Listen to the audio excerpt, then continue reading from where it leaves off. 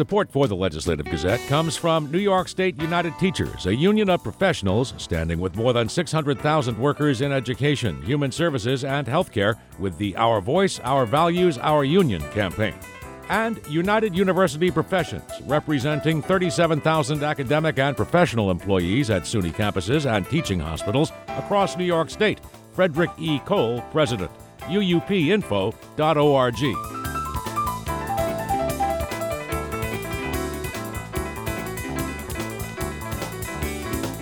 The New York State Assembly has released its long-awaited report on an impeachment inquiry into former Governor Andrew Cuomo.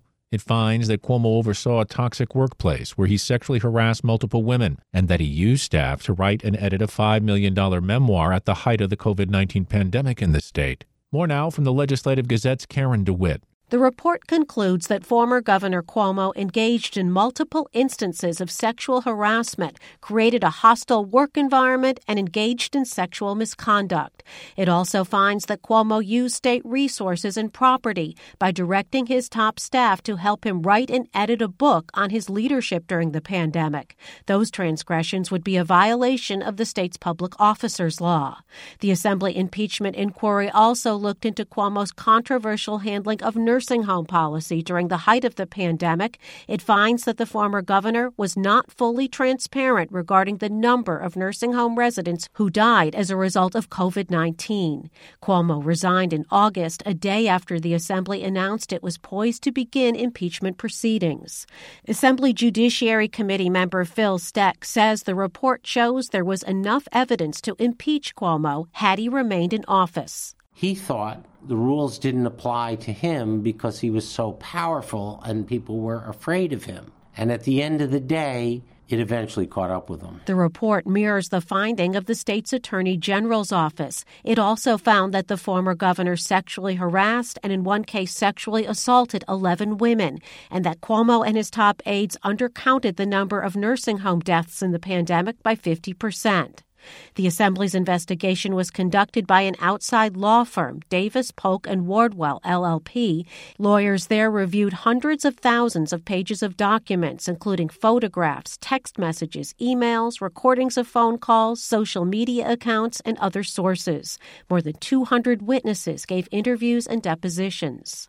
Cuomo continues to deny all of the charges, saying he did not sexually harass anyone and that his staff volunteered their own personal time to help him with this book.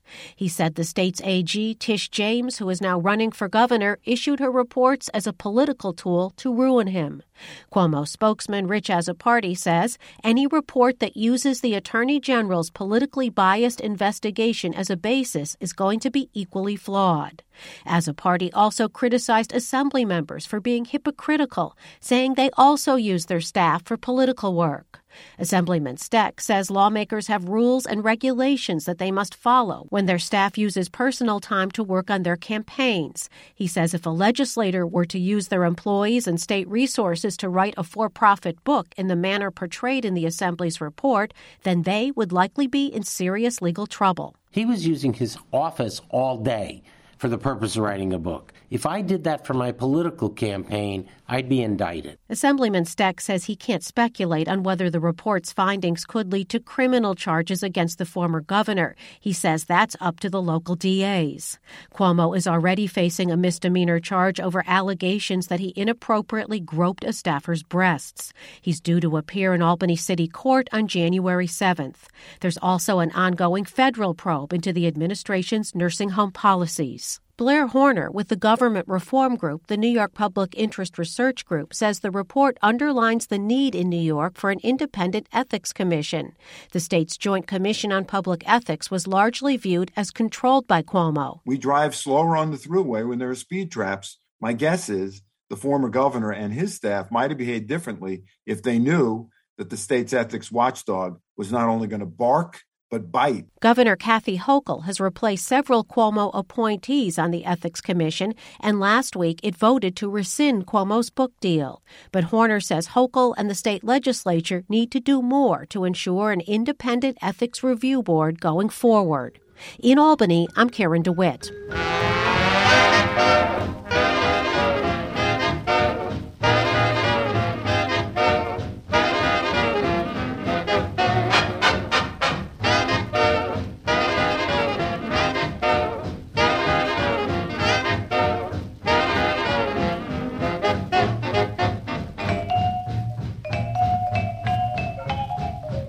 You are listening to the Legislative Gazette, a program about New York State government and politics.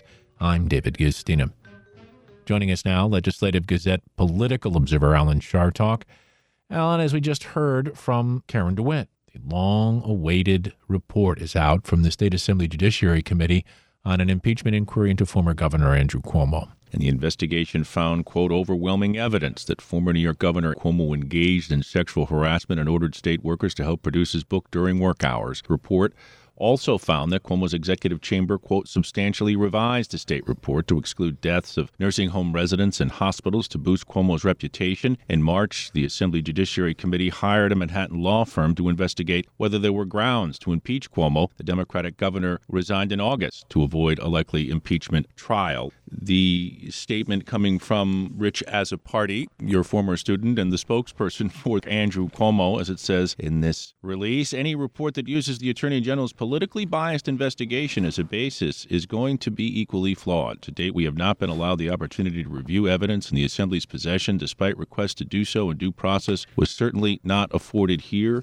The governor continues to push back hard against what appears to be overwhelming evidence, and even if you read the report, which I did, quoted statements by him acknowledging, at least in one incident, it was inappropriate. So what happens now? Well, you have to remember the context, and the context in this case is that they are scared to death, the establishment, that Cuomo's going to get back in it, and as I often talk about, Stalin's toe moving when Khrushchev thought he was dead. That's what they worry about. They're worried about the fact that he's going to get back in it. And if you know anything about Andrew Cuomo, and I know quite a bit, he will have the motivation to get back in it. He's not done. Now, that is not an admiring statement, because I think there are many times that he shows really thuggish behavior.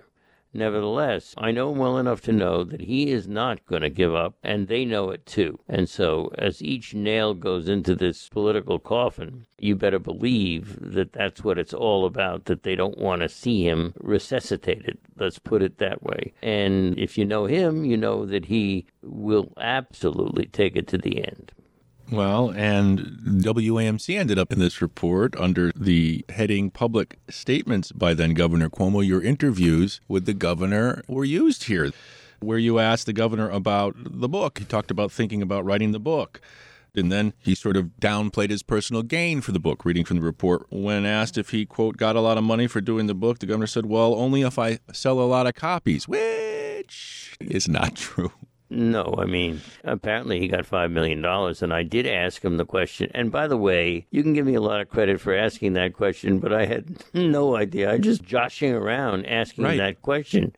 And apparently it turns out to be a lot more serious a question than I had thought.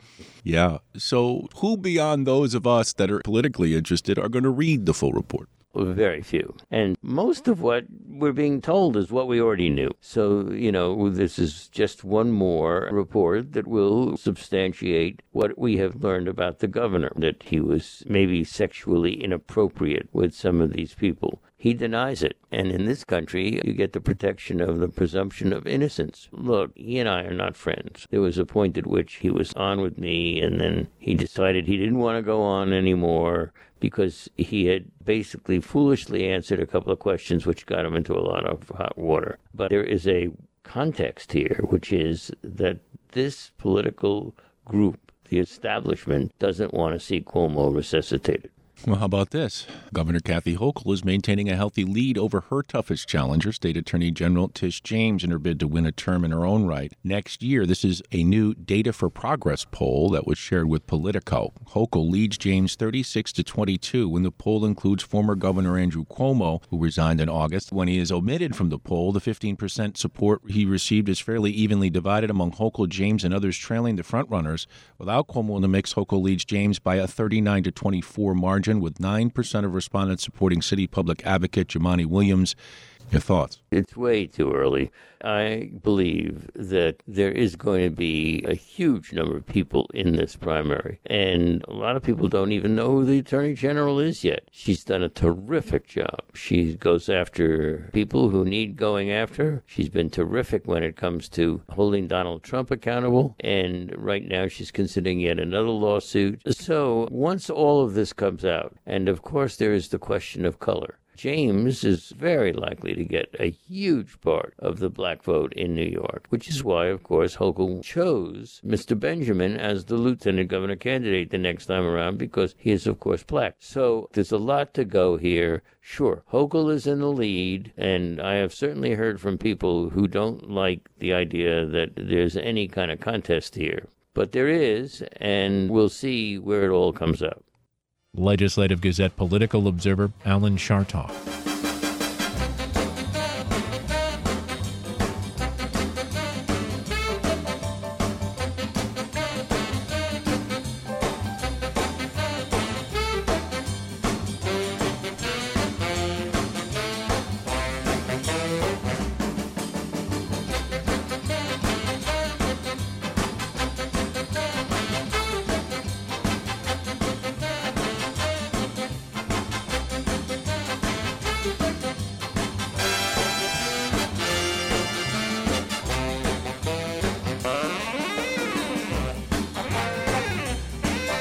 You are listening to the Legislative Gazette, a program about New York State government and politics. I'm David Gustina. A new report is highlighting racial inequities in the nation's healthcare system.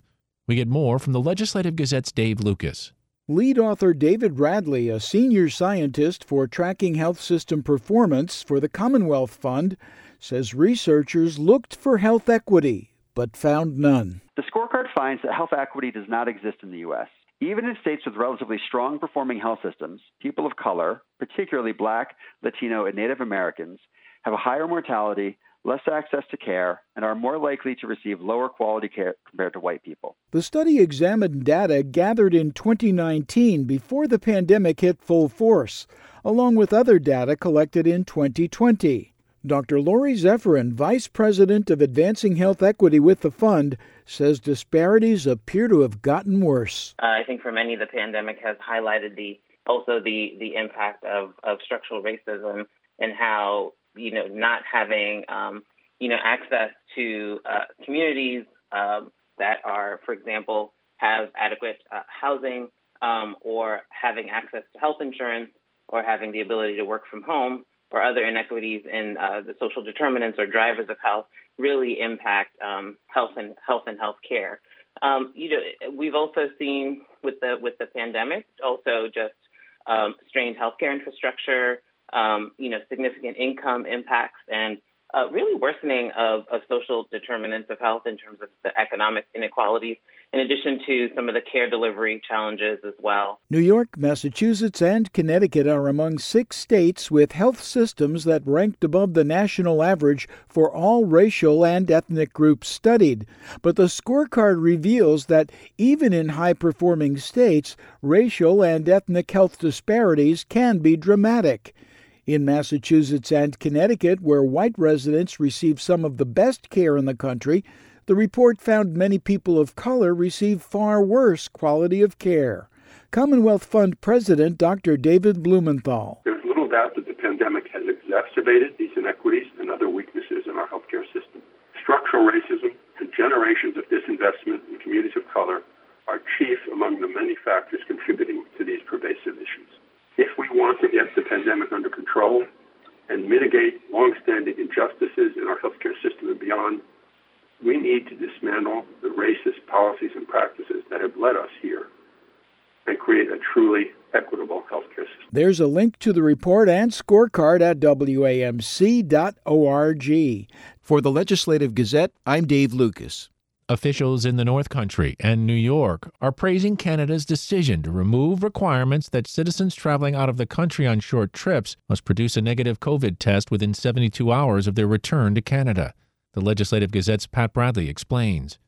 Canada opened its land border to vaccinated travelers on August 9th, but all travelers must prove they have been vaccinated and must provide a negative COVID test taken within 72 hours of arriving at the border. Friday afternoon, Canadian Health Minister Jean-Yves Duclos officially announced that policy will change. As November 30th, 2021, fully vaccinated Canadian citizens, permanent residents, and persons registered under the Indian Act who take short trips outside of the country for 72 hours or less will no longer be required to complete a molecular COVID-19 test before re-entering Canada. This change will apply to trips both by land and by air. I would also like to note that we will be reevaluating the entry requirements for American citizens coming to Canada and will provide an update on any adjustments at a later date. North Country Chamber of Commerce President Gary Douglas says the Canadian government is responding to concerns about burdensome regulations sooner than expected. There was going to be a first step. This is the first step we would want. It's finally going to allow that casual travel by Canadians that the testing requirement really made fairly impossible because of the cost and the process that Canadians had to go through. Now those day trips, those short visits for a couple of days to recreate, to shop for Christmas, will be practical because there won't be the cost of that test. As long as they're here for no more than 72 hours, they can do what they've always enjoyed doing down here and turn around and go home. The town of Plattsburgh has numerous retail businesses and the region's largest mall, which attract Canadian shoppers. Supervisor Michael Cashman says it's a step in the right direction. It will certainly provide more opportunities for our local businesses to bring in shoppers, be it for the day visit or those, say, 3-day visits. We are not completely to where we need to be, but it is heartening to see us moving forward. Supervisor Cashman adds it's now time to create parity for all travelers. Lifting of the testing requirements for short-term visitors based upon the decision of the Canadian government is very welcome news. Now, what we need to see, though, is parity in our border crossing policies for Americans to go north into Canada, because both of our countries benefit from having the day trippers or the short-term visitors. You know, we both gain socially, culturally, and economically in our communities that abut the border. Again, Gary Douglas. Nothing is more welcome than allowing the casual visitation from the Canadian side to the U.S. side. And then we all look forward to that next phase being us being able to go in the other direction. But certainly the most important thing for us was to start having that social and economic connection again with our neighbors. Canadian officials said beginning November 30th, there will be very few exemptions for non-vaccinated individuals to travel. For the Legislative Gazette, I'm Pat Bradley.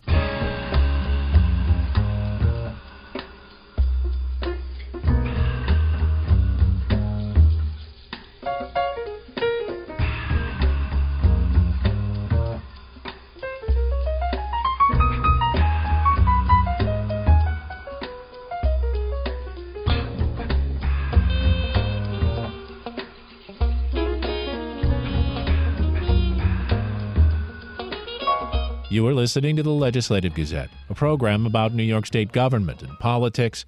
I'm David Gistina.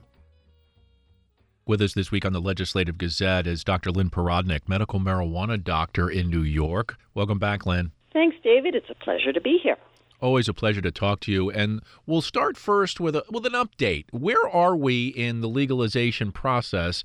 I know one thing is for sure, that starting in December, you'll be able to grow marijuana. Yeah, things are changing. Our new governor is enthusiastic, and as of December, patients will be able to grow 6 plants, 3 in the flowering stage and 3 in the dormant stage. Also, if you have a caregiver situation, they're allowed to grow for 5 other people. So things are opening up a bit at a personal level, I would say. Also, I was at the MJ Biz conference, and there were a lot of seed salesmen there. I noticed a huge difference in what booths were up there and what they were selling compared to a few years ago. So seeds are very hot, all kinds of heavy machinery to do cultivation lights. There are a lot of them. They even had the vape pen people from China, because there's one town where they make all these vape pens, and they're back. So things are opening up. As far as legalization, the whole textbook has not yet been written, but they say coming soon. So I guess we just have to take them by their word, and we shall see. Right now, there are a lot of meetings going on in local towns, opting in, opting out. Long Island has really decided this is not for them. And then Westchester there are some towns opting in, some out. So it's a very interesting time. And I encourage people, if they have a chance, to go to one of the town meetings, go, because it's a really fascinating intersection of time. Anyone can speak. So at these meetings, you generally have retired police officers who do not like cannabis, believe it's a gateway drug. Then there are patients who come and speak and say, this should be available for everybody. What are we doing by making it so limited? Let's keep it regulated, safe and clean, and everybody should really have a chance to be able to work with this.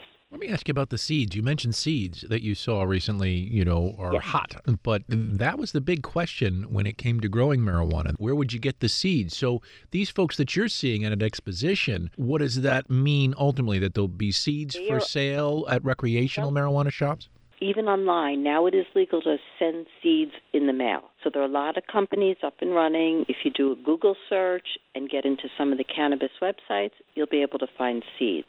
People generally used to get them from Holland. In the past, the quality is, without doubt, very good, and it was very easy to do. Now there are companies developing locally, and that's what their business is going to be. Yeah, and speaking of business, we know that it's very, very expensive. I think one of the estimates from a lawyer we talked to for the program that you helped connect us to was about $1 million to get yourself into the marijuana business. And then there was the question of, well, you shouldn't own the property because you'd have that seized because it's not legal on the federal level. Are we any further along in knowing how people who might not have the means can attain a license to have their own marijuana shop? Well, I would say, yes, there are people who have really been impacted by the arcane drug laws should have a chance, but I have not seen programs out there. I'm seeing a shift in education. In New York, there are a lot of schools. Syracuse is offering Edgar Medgars. A lot of schools are offering education in the cannabis space. But because the banking laws are so crazy, I think it's very, very difficult for a minority person to get the financial backing that they need to be able to do this. And when we talk about $1 million, that doesn't even include complete build-outs, inventory. I mean, it's very, very expensive. A lot of the towns that are opting out feel, later they can always opt in. Well, people who are investing that kind of money are not so excited to go to a place where they're really not wanted.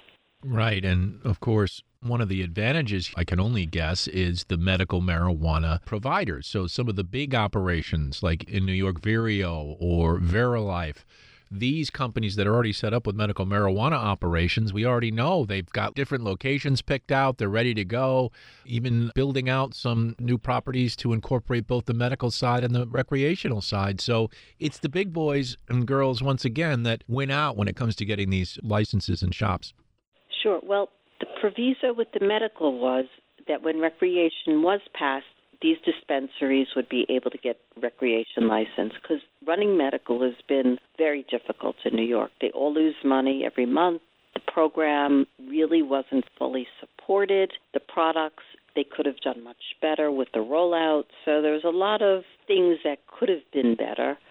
So now it's time to improve them. Well, and then there's, of course, the issue of cost and the black market. And it really seems like we whiffed on this one. The idea that not just in New York, but all around the country, if you look at the prices that are out there, you could get it cheaper on the black market still. Absolutely. Also, patients actually go to different states to go shopping. So, for example, an eighth of an ounce of bud is about $90 in New York.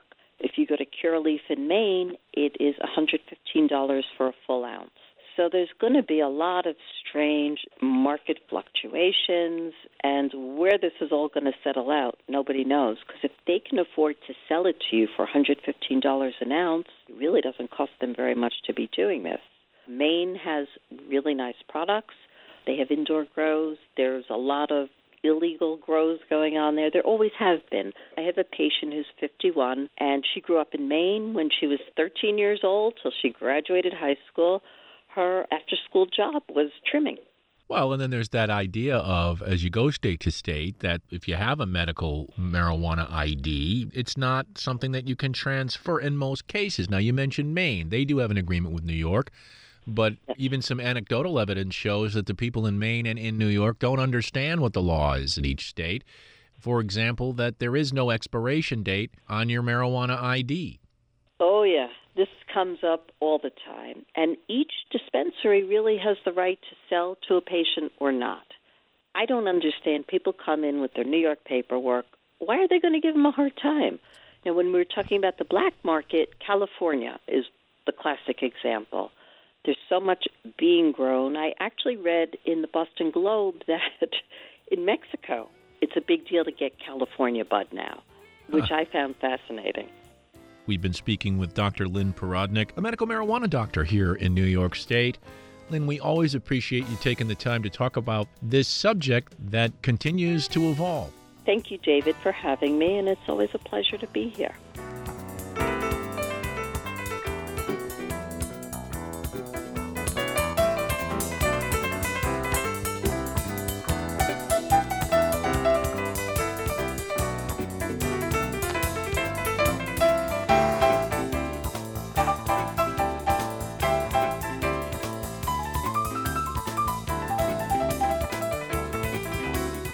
And that about does it for this week's show. We had help from the New York State Public Radio Network. For copies, call 1-800-323-9262. That's 1-800-323-9262. Ask for program number 2148. Or just listen or podcast on the web at WAMC.org. And join us again next week at the same time. For more news on New York State government and politics or the Legislative Gazette, I'm David Gastina.